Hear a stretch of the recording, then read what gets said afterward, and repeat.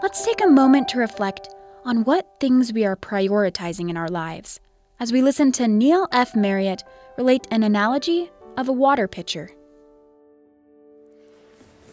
I would like to talk to you about something we need to be doing.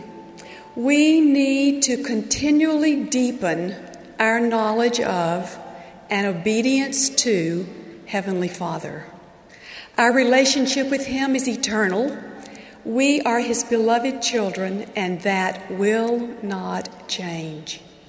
How are we going to wholeheartedly accept His invitation to draw near to Him and thus enjoy the blessings He longs to give us in this life and in the world to come? The Lord said to ancient Israel, and He says to us, "Yea, I have loved thee with an everlasting love. Therefore, with loving kindness have I drawn thee." The Father says to us, "Thou shalt abide in me, and I in you. Therefore, walk with me." Do we trust Him enough to abide in Him and walk with Him? We are here on this earth to learn and grow, and the most important learning and growing will come from our covenant connection to Heavenly Father and Jesus Christ. From our faithful relationship with them comes godly knowledge, love, power, and capacity to serve. We are duty-bound to learn all that God has revealed about Himself. We must understand that God the Father directed His Son, Jesus Christ, to create the earth for our growth. That Heavenly Father gave His Son to pay the demands of justice for our salvation. Can you feel the depth of love running through their preparations for our joy and growth? We need to know Heavenly Father's plan of salvation is that we obey the laws and ordinances of the gospel and gain eternal life and thus become as God is. This is the true and lasting happiness Heavenly Father offers us, and there is no other true and lasting happiness. Our challenges can pull us off this course of happiness.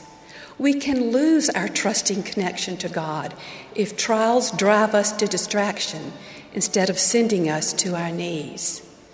This simple couplet begs us to do some priority sifting. Some things matter, some things don't. A few things last, but most things won't. What is mattering to you? What is lasting to you? A matter of lasting value to the Father is that we learn of Him, humble ourselves, and grow in obedience to Him through earthly experiences. He wants us to change our selfishness into service, our fears into faith.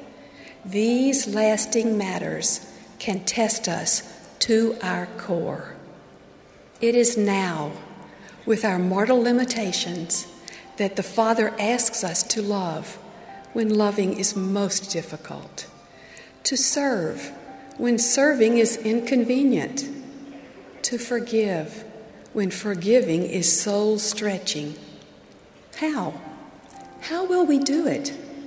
We earnestly reach for Heavenly Father's help in the name of His Son and do things His way, instead of pridefully asserting our own will. I recognized my pride when President Ezra Taft Benson spoke on cleansing the inner vessel. I imagined myself as a pitcher. How was I to get the residue of pride out of my pitcher? Independently forcing ourselves to have humility and trying to make ourselves love others is insincere, hollow, and simply doesn't work. Our sins and pride create a breach or a gap between us and the font of all love, our Heavenly Father. Only the Savior's atonement can cleanse us of our sins and close that gap or breach. We want to be encircled in the arms of our Heavenly Father's love and guidance, and so we put His will first, and with a broken heart plead that Christ will pour streams of cleansing water into our pitcher. As our inner pitcher comes clean, our earthly relationships begin to heal.